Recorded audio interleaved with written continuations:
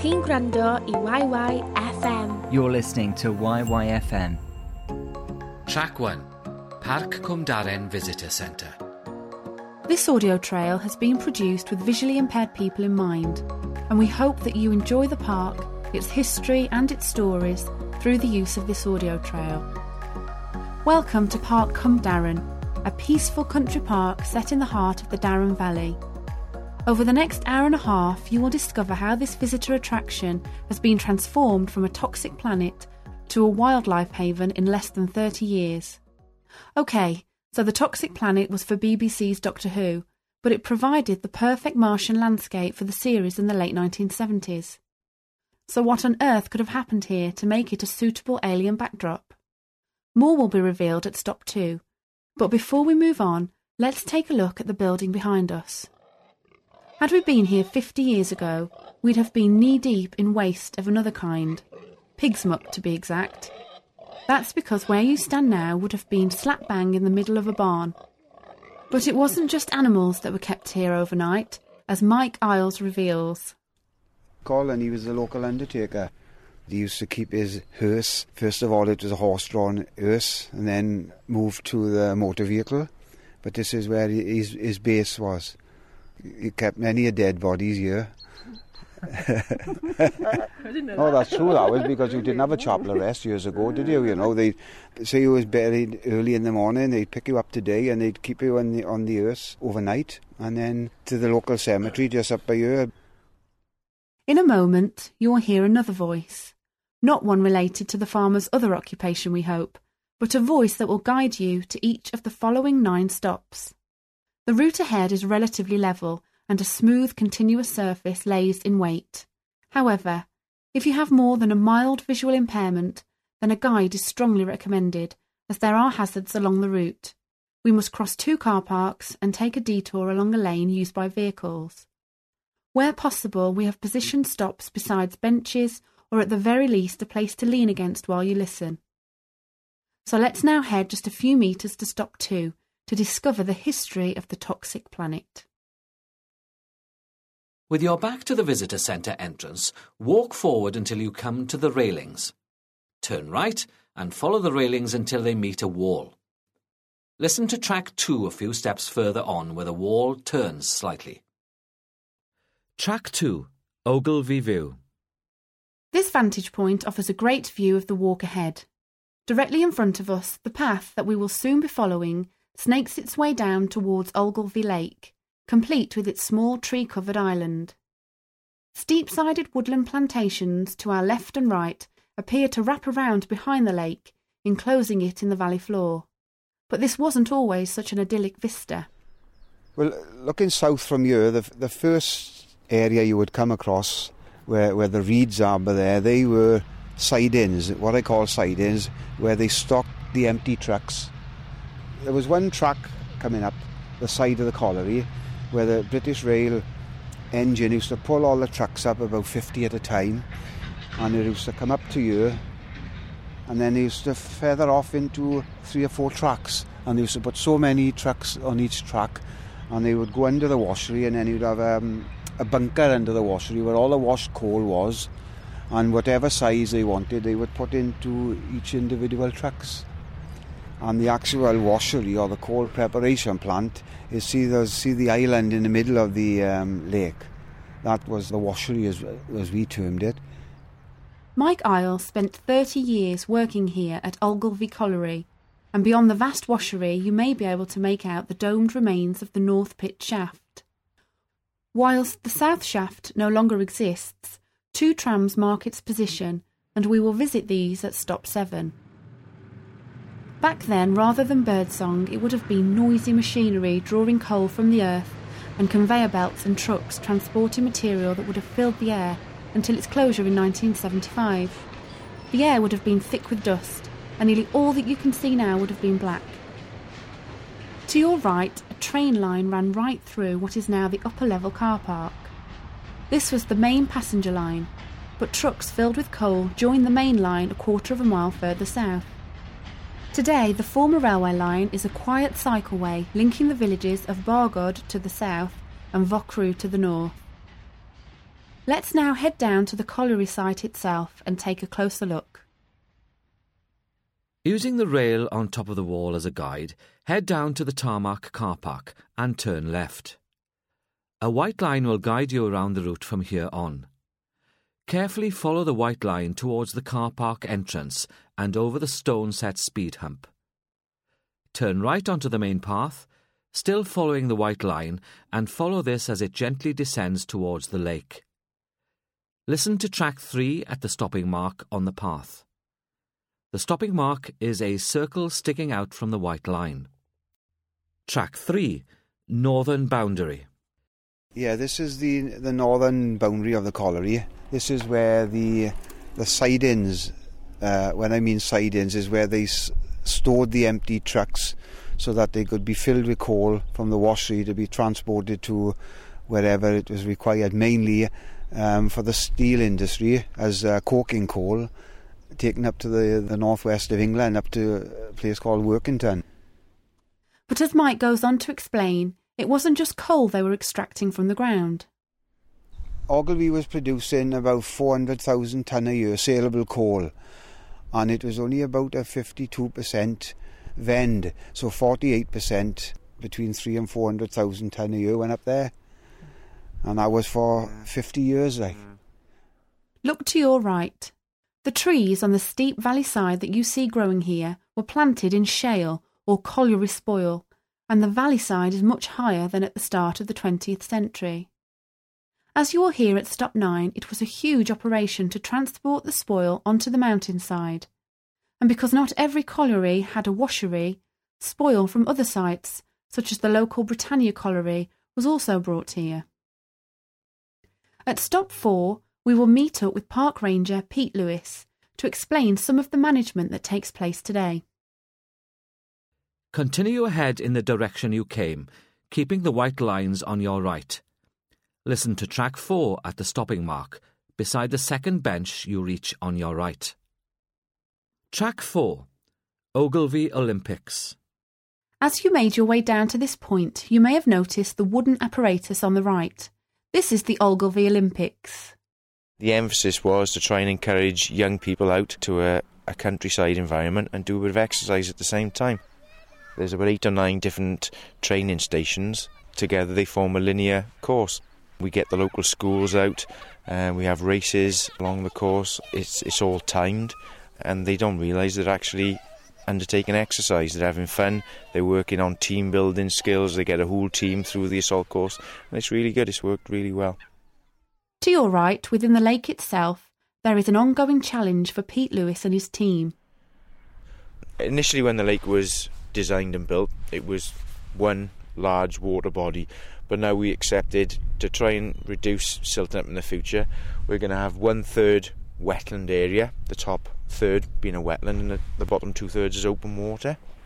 So somewhere at this point here they've put a series of stones, large boulders, across the lakeside from one side to the other, and the aim of that is for the water to come down, hit the boulders, so to speak, slow down, and then deposit its bed load in the top third of the lake, whereas before it was deposited in throughout the whole of the lake. The reeds to our left mark this line of boulders, and much of this troublesome sediment has been washed down from spoil tips further north. As Pete adds, it makes sense to tackle this issue from both a financial and environmental point of view. At some point in time we recognise that we're going to have to desilt the top third, but it's much cheaper to desilt 1/3 than the whole of it. So yeah, we've got the best of both worlds here. We've got sandbanks, we've got mud banks on the top third, closed sort of water body. We've got the other flip side, we've got the open water on the bottom 2/3, so we've got lots of different habitats rather than one just big open water habitat. So yeah, it's great for us. One thing we have had is some indications that otters are passing up through as well. One of the locals, he seems to think he saw an otter going up one of the water courses. So it's exciting times. It just shows how much the rivers have cleaned up since since the collieries have left. At Stop 5, we will discover that the water here wasn't always so beneficial to wildlife. Continue along the path and listen to track 5 besides the bench, by the stopping mark, just before the island. Track 5, the washery. The washery started at the south end of the island there, and it extended up to where the reeds begin there. It was quite a big building. It covered most of the colliery's boundary. They had shaker conveyors, with different diameter apertures in the plates. And what it was, the coal used to come up the shaft in trams. It would go in a tumbler then and emptied onto a conveyor, and then it would go onto a screen, and they had men then, what they call picking off the screens. They used to pick the muck off the screens and chuck that onto another belt. But the smaller stuff then, because you couldn't pick everything, it used to go into a big wash basin then. But because muck is heavier than coal, the muck used to sink to the bottom and the coal would float. And then because the water was circulating all the time, the coal would be taken off and it would go down again, and then the water would go through the sieve. That's all you were left with at the end then was a very fine small coal, as we called. But what they used to do years ago, they had a big tower which was full of water, and as the water was circulating, this tower was full of dirty water. But because there was no restrictions on what you could put into a river years ago, on the weekend they'd empty this tower into the river. Try to imagine the scene as Mike remembered. A stark and imposing building awash with noisy machinery, pumping away 24 hours a day, 6 days a week. The water tower casting a shadow over where you stand, with water as black as tarmac cascading into the river that plots the same course as the path today. This wasn't a place for wildlife. It wasn't really a place for people. And at stop 6 we will discover where all the coal went. Follow the path alongside the white line and around the lake until you come to the wooden bridge. Listen to track 6 on the bridge. Track 6. It's a long way to wheel a bit of muck. In the middle of the 20th century, we would have been floating about 20 feet above a single railway track that transported coal from this site to Workington in the northwest of England.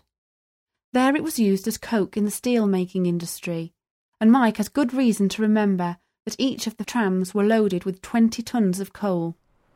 Because I remember during the 1972 miners' strike, well, there was a row of trucks up there now hadn't been washed, and the collieries went on strike in 1972 for, I think it was 4 weeks, and we ran out of coal in the house because they stopped delivering, So what we did, we came up here and we dropped the sides of the wagons, and whatever we had, a wheelbarrow, we come all the way up here with a wheelbarrow and take the coal out of the trucks. And the police come here one night and they could see what we was doing. I think they come for the same thing.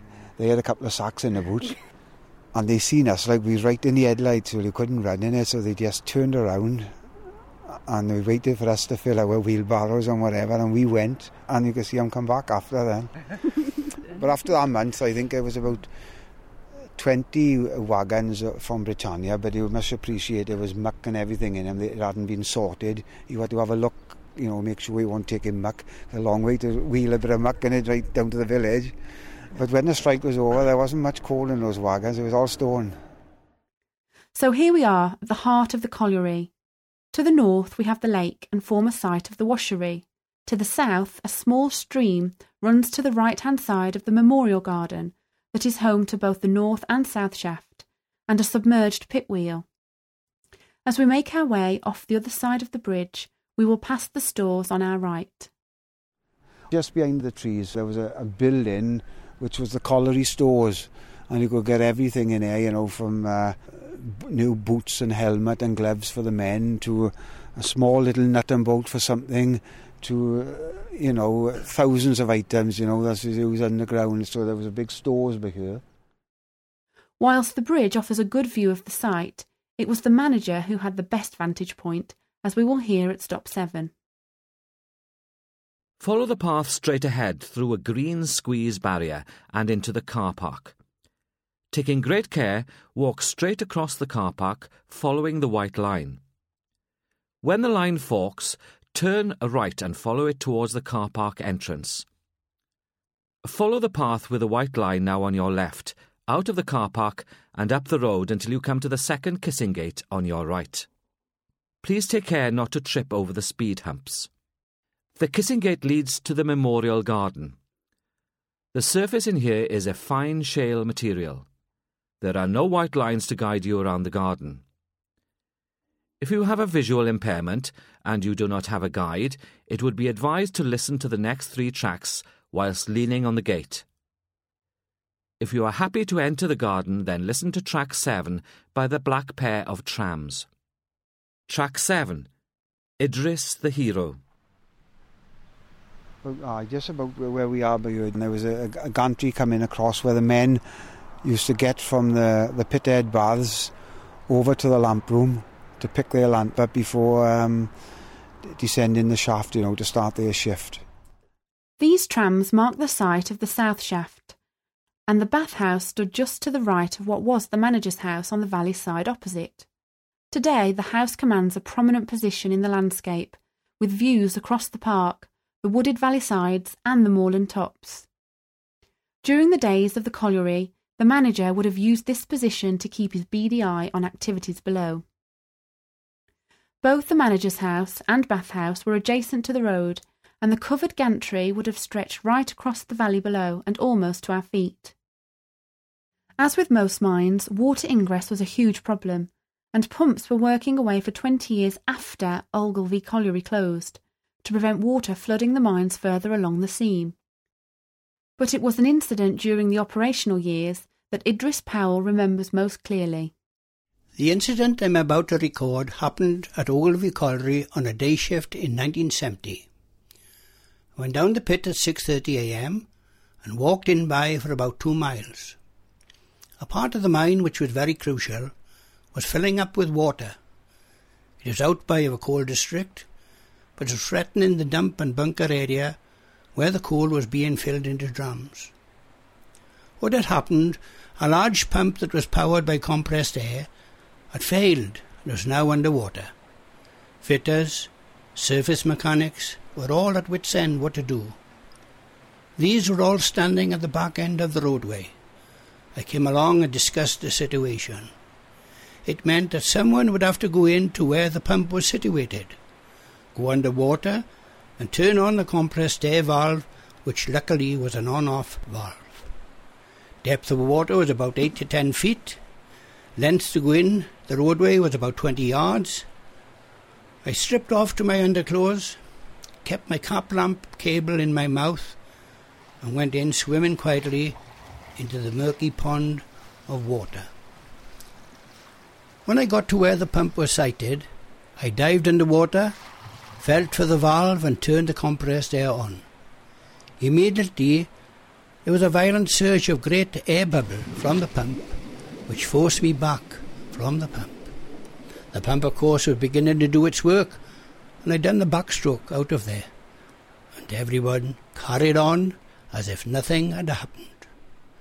I came out, dried myself the best I could, and continued with my shift. When I had time to reflect on what I had done, things could have gone very wrong, and I would not be here to tell the tale. Turn right, head past the stone block circle and towards the large circular brick shaft. Listen to track 8 on the bench that is just to the left of this feature. Track 8, the north shaft. Where we're standing here now is the north shaft, which is other termed as the intake shaft, where the fresh air was pulled into the mine with the mine fan, and then it travelled through all the roadways of the mine, getting rid of the dust and the gas, and then it came up the south shaft or the upcast shaft and into atmosphere. There was a big huge fan. It is about I think it's about 12 foot in diameter, fan, and electric fan, and it worked 24/7, 365 days of the year. Water stored in a reservoir now hidden by the trees beyond the shaft was also employed to tackle the dust, and as Mike recalls, another serious situation. And I always remember Wales were playing up in Scotland rugby, and we heard it on the car radio coming home. That they had a serious underground fire in the south, down the south shaft, and that was the beginning, the end for the colliery really. It went on for about 4 years after, but the reserves of the coal was down in the area where the fire was. It took nearly a week to fill the mine with water, initially from the reservoir and then the stream below, and it was only once all the air had been removed could the fire be deemed extinguished. With the fire occurring in the most profitable section of the mine, it changed the fate of both this and nearby Taffmertha colliery, as Mike recalls.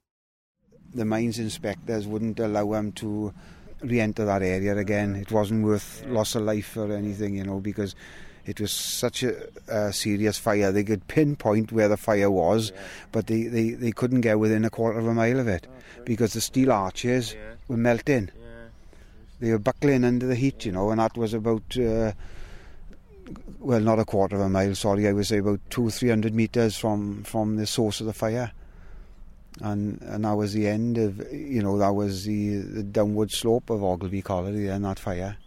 In the South Pit, or we called the South Pit, we were working towards Taffmertha Colliery, because the plans were, if that fire hadn't happened, they were going to close Taffmertha Colliery, because Taffmertha didn't have any tipping space like we had acres of it here. I say we, Ogilvie Colliery had acres of tipping space up here. But when this fire came then, it gave Taffmertha a reprieve, and Taffmertha went on then for another 15 years afterwards. As you make your way to Stop 9, have a think about how you would transport all the waste material high up onto the mountainside. Head along the path immediately to the left of the bench and over a small wooden bridge. Listen to track 9 on the other side of the half-buried black winding wheel, looking back towards the lake. Do take care walking round the wheel, as it is set in a hollow. Track 9, the aerial ropeway. As we have already mentioned, the area to the right of the lake was used to tip hundreds of thousands of tons of spoil. So how did it get up there?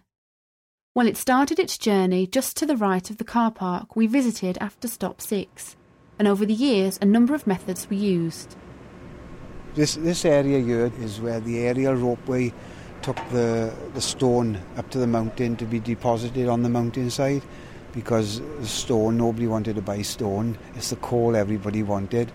So it was deposited on the aerial ropeway. Did require a lot of maintenance, and they used to have a lot of mechanical problems with it. And although it was used for 30 years or more, they did eventually go to lorries, which were less maintenance free and more economical. The aerial ropeway, if you can think of a ski lift out in these resorts out in Europe or whatever, well, instead of having a car hanging on the wires where people would stand in, you'd have a steel bucket which contained about 2 ton of stone, and these buckets would go up on the rope, and there was a mechanical device up on the mountain, and when this bucket touched this mechanical device, it would automatically tip the bucket and it would come back down to be refilled. On the ropeway there could be up to 30 buckets, and all holding about 2 ton each. Because prior to the aerial ropeway, they had a truck going up the mountain, pulling trams. They had a winch, or a haulage we called it, up on the mountain, and it used to pull about 10 trams at a time up there. And then they had a device up there then for tipping his trams over, and then they had like a bulldozer then, they would just keep pushing them up and levelling it. Return back towards the north shaft. Turn left and exit the memorial garden through the kissing gate. Carefully cross the road and turn left. Follow the path in between the white lines and return to the car park you visited after Stop 6. Listen to track 10 at the barrier that crosses the path directly ahead of you. Track 10, the sawmill. And what we had just up here now was a sawmill. If we wanted something made underground, like a door for ventilation purposes, or say they had wood delivered to the colliery now and it was this length, and for some special job underground they wanted it half as long. But rather have men underground sawing them, they'd saw them all in the sawmill and put them on a trolley, you know, and take them underground. Let's walk through the sawmill now and into what was the stockyard. As you listen to Mike, you can almost sense him seeing each of the items lined up and ready to go. The stockyard was about 150 yards because you had timber, steel, and then various other components. You know, you had spare cages for the shaft. You know, the cages that the men rode up and down in, you had spare ones of those, yeah. You didn't have to go to the manufacturers, you know, you always had a spare of everything here. Conveyor belt in. Everything was lined up here from, well, right up to where that buoy is there. And you used to have rolls of armoured cable for electric, you know, because you had to extend your electricity, and stacks of pipes because the further in you went, you had to extend your pipe columns, you know, for water and compressed air. You know, everything was stacked up here. And so, as we leave the stockyard and this era behind us, Pete and Mike look to the future.